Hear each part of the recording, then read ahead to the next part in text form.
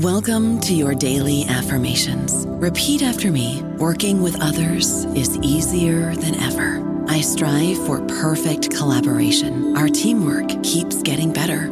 Yeah, affirmations are great, but Monday.com can really get you the teamwork you desire. Work together easily and share files, updates, data, and just about anything you want all in one platform. Affirm yes to start, or tap the banner to go to Monday.com. Lucky Land Casino, asking people, what's the weirdest place you've gotten lucky? Lucky? In line at the deli, I guess? Aha, in my dentist's office. More than once, actually. Do I have to say? Yes, you do. In the car before my kids' PTA meeting. Really? Yes. Excuse me, what's the weirdest place you've gotten lucky? I never win and tell. Well, there you have it. You can get lucky anywhere, playing at LuckyLandSlots.com. Play for free right now. Are you feeling lucky? No purchase necessary. Void where prohibited by law. 18+. Terms and conditions apply. See website for details. Hello, and welcome to Humanities Matter, brought to you by Brill. I'm Lee Chung Greco, and this week we'll be looking at key issues in the field of humanities. Today I'm sitting down with Joel West. He is the author of The Sign of the Joker, The Clown Prince of Crime as a Sign. And so, Joel, tell us a little bit more about this paper. I'm curious, how did you get to write an academic paper about the Batman character, the Joker? So that's actually interestingly, thank you for asking. I started off, and I'm just finishing my master's degree at this point, but when I was doing my undergrad, one of my classes was a class called Modeling Evil and Disease. And the professors, there were one a philosopher, one a medical doctor,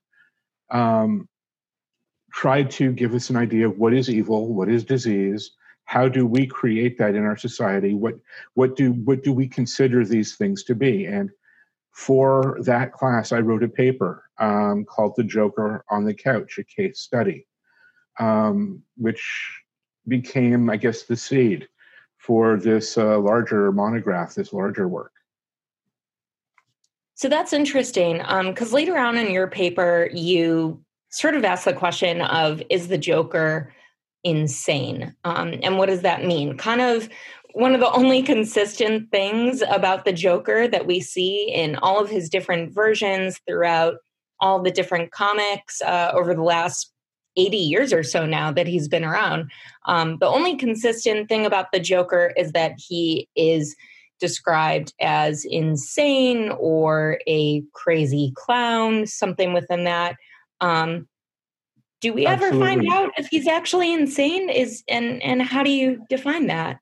Okay, so that's a problem because we don't know. We have a problem in our culture about what is evil versus what is sanity. And so we, like in many cases, and I'm going to, these are very fine definitions. What is evil? And evil is a moral thing. It is the opposite of good, if you will. So we have good and we have evil. And so if you're doing things that harm people, then we presume that you're evil. But what we've done in modernity then is said, well, sanity is good thinking. Sanity is healthy thinking. Sanity is proper, quote unquote, thinking. So given that fact, if sanity is proper thinking, then evil is improper thinking. And what do we call improper thinking? We call that insanity. Are the two things really congruent? Are they the same thing? Not necessarily. Because one of the things that we've done with insanity is we've said that people who are insane are not responsible for the things that they've done. We have a term, a legal term in Latin, non compos mentis. So if somebody is not capable of understanding that they've done evil, are they sane? You know, if somebody has gone out to properly harm somebody, are they? And these are hard questions, and we don't have answers to them in our culture. So what we do is we say, oh, that's crazy, or that's insane. An example, I think, would be, and to make a large example, take it way out there, was Adolf Hitler insane? And that's a hard question, because if he was insane, then he wasn't responsible. But if he was sane, that makes him a monster. We don't have room in our culture these days for monsters. We really haven't made that space. And I think that's part of the reason we see a resurgence now of kind of occultish movies and horror movies from every now and then, because we really don't have that space. So that's interesting, because you also explore whether Batman is insane as well. The Joker, in all of his different permutations, talks about the fact that he has been driven insane by one bad day. So whether that's him failing as a stand-up comic or something going wrong when he gets involved in crime, he has been driven insane by what's happening in society around him. And the Joker tries to say that Batman is insane because he also had one bad day. You know, his parents are murdered, and then Batman decides to avenge their death by donning a bat suit and fighting crime, which doesn't really seem like a sane reaction. So did you find out through your research whether you could define if Batman is sane or not? See, and that's all of this. There's so much in that question. So I'm going to take it, and I'm going to let's look at even at the history of the Joker. If we look at the Joker from the 1930s, 1930, late 1930s, early 1940s, the Joker originally started off as a quote-unquote hoodlum, but not necessarily insane. And it's only later incarnations of the Joker that they decided, oh, okay, we're going to make him crazy now, and we're going to make him this clown, and we're going to do all these other things. And so it's only over time that this has happened. Just the same with Batman, where he was just this guy in a suit that had this weird way of fighting crime, and then over time became this great creature, this mythological idea. And so it's interesting to me that we've decided that, okay, this is the Joker. And that because we have to decide which Joker are we talking about. Are we talking about Heath Ledger, who was a brilliant Joker? Are we talking about Mark Hamill's Joker, who was also a brilliant Joker? Are we talking about the latest version of the Joker? The question is, which one? Each one has their own identity in many ways. And so when we talk about the Joker as a stand-up comedian even, we're talking about something that Alan Moore created in 1988, with The Killing Joke. Prior to that, the Joker had been this scientist who had worked in this laboratory. I think that's part of the necessity of the Joker, is that he changes generation and for each generation. So that the current version of the Joker is a very, very much he's a 2000s Joker. He's a Joker who, from the Todd Phillips movie, he's a Joker who has been buffeted society, whom society has created. But even that Joker has problems in terms of a medical diagnosis. I mean, if we want to look at a medical diagnosis, if we want to actually say, well, what does medicine have to say about the Joker? That's one thing. If we want to talk about what culture has to say about the Joker, that's a completely different thing. And part of the problem is that culture and medicine have split and have created kind of this gulf between the sciences and the humanities. So that I don't even know that science can talk about culture or has the language to do that. And actually, that's what I'm hoping to do in my doctoral work. That's a completely different aside. But the point being that there are so many different things about the Joker that has changed and have had to change. I mean, not too many folks know that the Joker had his own comic book even. He was the hero of his own comic book for was it 10 issues? And they finally got rid of it because it didn't sell well.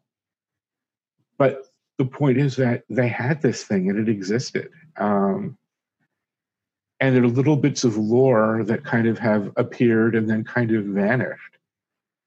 And I think that those are the things that fascinate me. These kind of, here's this little twig and let's follow that to, oh, there's no leaf at the end of this. Let's see if there's another twig that we can follow that's similar to that.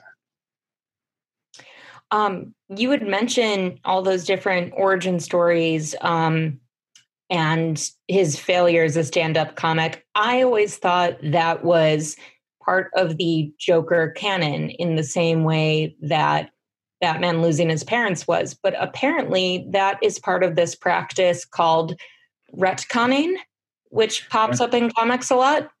What is retconning and how's that used in comics to tell stories about the characters?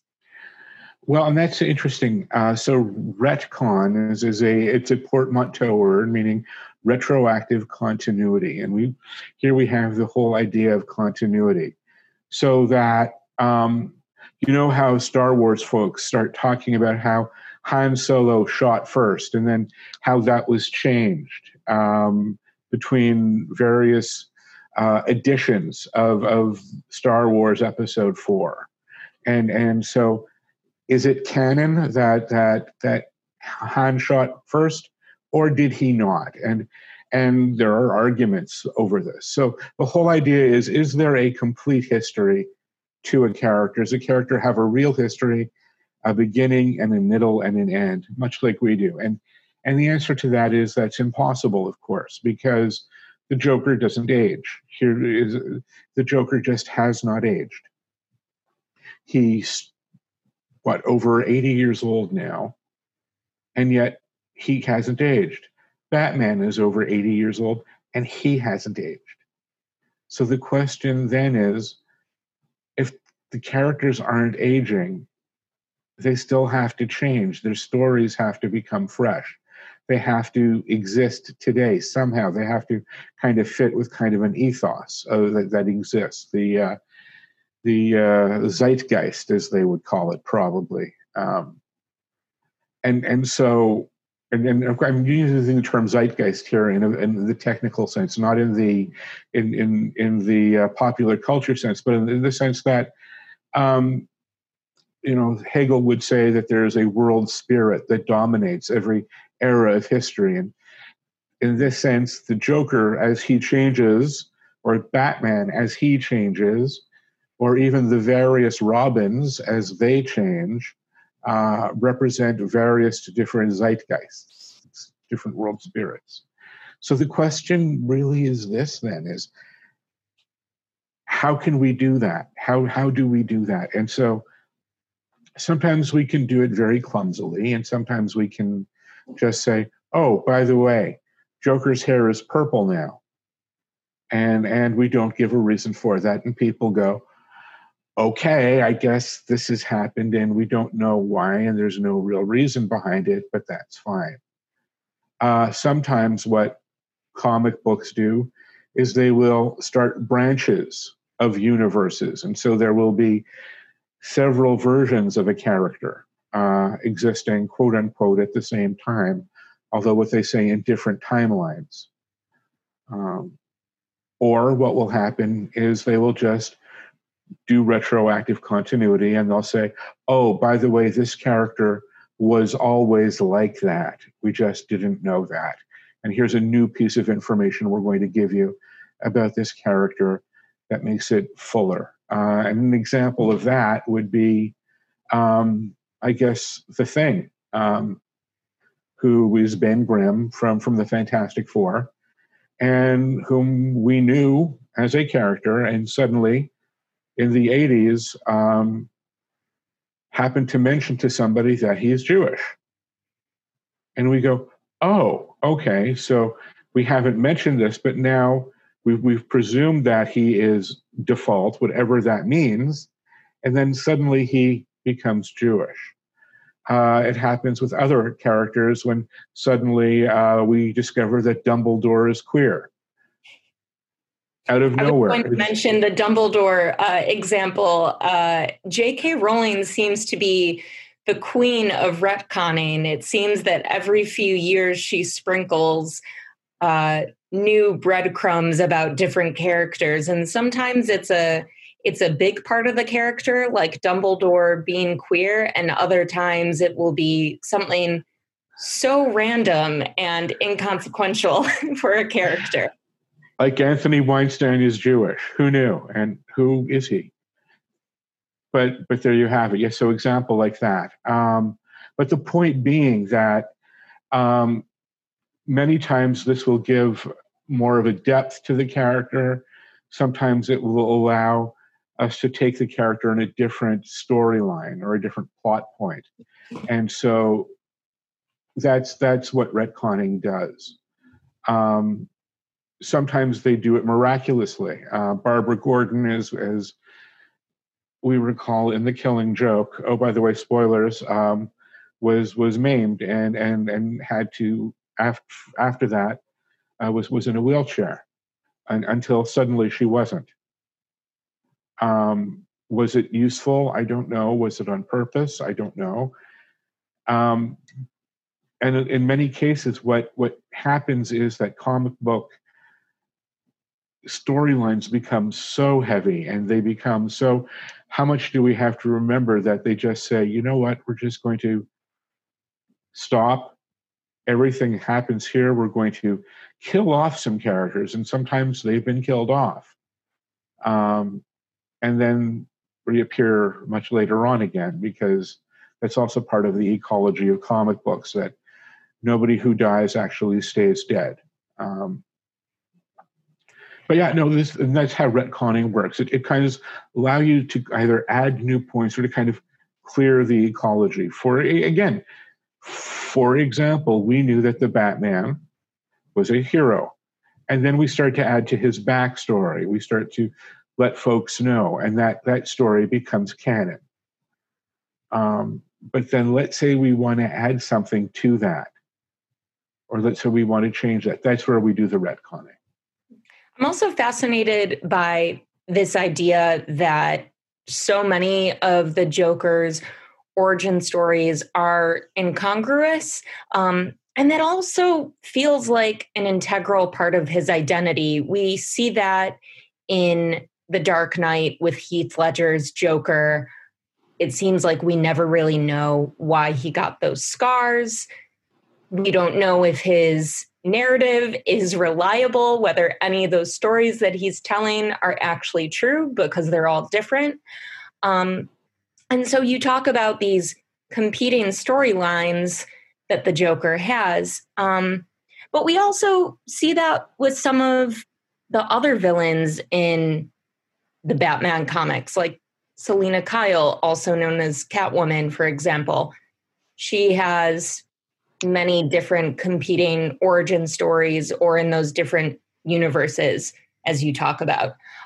So I'm wondering how the Joker is really different from some of those other characters. Like, is this something particular to the Joker, that he has storylines that don't exactly match up, that he doesn't have one canon like Batman does? Again, that's really interesting, and it needs to be unpacked. And it's important to note, for example, that Selina Kyle is Catwoman, Edward Nygma is Joker. That Penguin we know who the Penguin is. We know who Scarecrow is. Nobody knows who the Joker is. And that's part of his I think his mistake. We can't go back and say, oh, this guy, he was the Joker. We can't say, this is where the Joker plausibly came from. We can make up all sorts of stories. Was he a failed comedian? Possibly. Was he a lab tech or a genius scientist? Probably. But those are incongruous backstories. So how do we then decide who and what he is? I mean, Selina Kyle, we know, Catwoman. Oswald Cobblepot, Penguin. But we don't know who the Joker was. And we want to know. In general, I think we want to know. And I think it's the fact that he's so mercurial in that sense that we don't even know where he comes from. I mean, and others, I've heard people talk about, well, there's an archetype, a trickster archetype. But I think that that's really kind of simple and simplistic. I think that, yes, there is this trickster archetype, but I think the Joker's several archetypes. He's more than one. He is kind of all the dark archetypes. He is the shadow. He is the evil that kind of lurks within us as well. These are dark sides that we don't want to see. I think that he is also, yes, he is the trickster who wants to play tricks and sometimes does good, and sometimes he doesn't do good. But in many cases, and there folks have sometimes suggested, there's an erotic component to the Joker. And although, again, I personally don't see it, it exists out there in fan fiction. So I guess the point I'm trying to make here is that while the Joker definitely, he's compelling, we don't know anything. We can't see anything fixed about him at any time even. Where we can say, at least we know X about Selina Kyle, at least we know X about Cobblepot, at least we know X about Jonathan Crane, that he is the Scarecrow. At least we know Y about Edward Nygma, that he is the Riddler. The Joker, who knows? One of the things that I thought about a lot reading your piece, I know you say that each Joker is a reflection of another Joker, that there's not one Joker that is sort of the archetype. But to me, I always thought that Heath Ledger was the best version of the Joker because you couldn't nail down what his character was, whereas the Joker that we saw in Todd Phillips' movie, we have this really in-depth exploration into why he became the Joker. And, you see all of the reasons in society why he sort of fell apart. Are we beginning to over-explain the Joker now at this point? Are we losing some of that mystery that makes him so interesting in the first place? I don't think so. I think that each generation has its own mysteries around the Joker. So when we look at the Jack Nicholson Joker as an example, the Jack Nicholson Joker is a hood, and he's a good Joker. And he's a good Joker for his time. And I think that each Joker really reflects who he is of his time then. So that Heath Ledger's Joker really reflects that era, that his kind of evil kind of exists within us and kind of pops up out of nowhere. Whereas the 2019 Joker is more of a, well, we need a rationale behind this. There must be something to explain this. Even though it is evil, maybe the evil is also us, and maybe it is who we are. And I think that's also important at the same time to look at these things and say, well, what does each Joker say? And that's the point again. What does each Joker say about us? Because really, as I say, the Joker's kind of a Rorschach test. He's kind of, we look at him and see ourselves in many ways. Well, I could talk about your paper all day, but we do have to go. Thank you so much, Joel, for talking with us. Joel West, his paper is The Sign of the Joker, the Clown Prince of Crime as a Sign. Joel, thanks again for being here. Thank you so much. You are listening to the Humanities Matter podcast. You can find more podcast episodes on Apple Podcast, Spotify, and Google Podcast. Lucky Land Casino, asking people, what's the weirdest place you've gotten lucky? Lucky? In line at the deli, I guess? Aha, in my dentist's office. More than once, actually. Do I have to say? Yes, you do. In the car before my kids' PTA meeting. Really? Yes. Excuse me, what's the weirdest place you've gotten lucky? I never win and tell. Well, there you have it. You can get lucky anywhere, playing at LuckyLandSlots.com. Play for free right now. Are you feeling lucky? No purchase necessary. Void where prohibited by law. 18 plus. Terms and conditions apply. See website for details.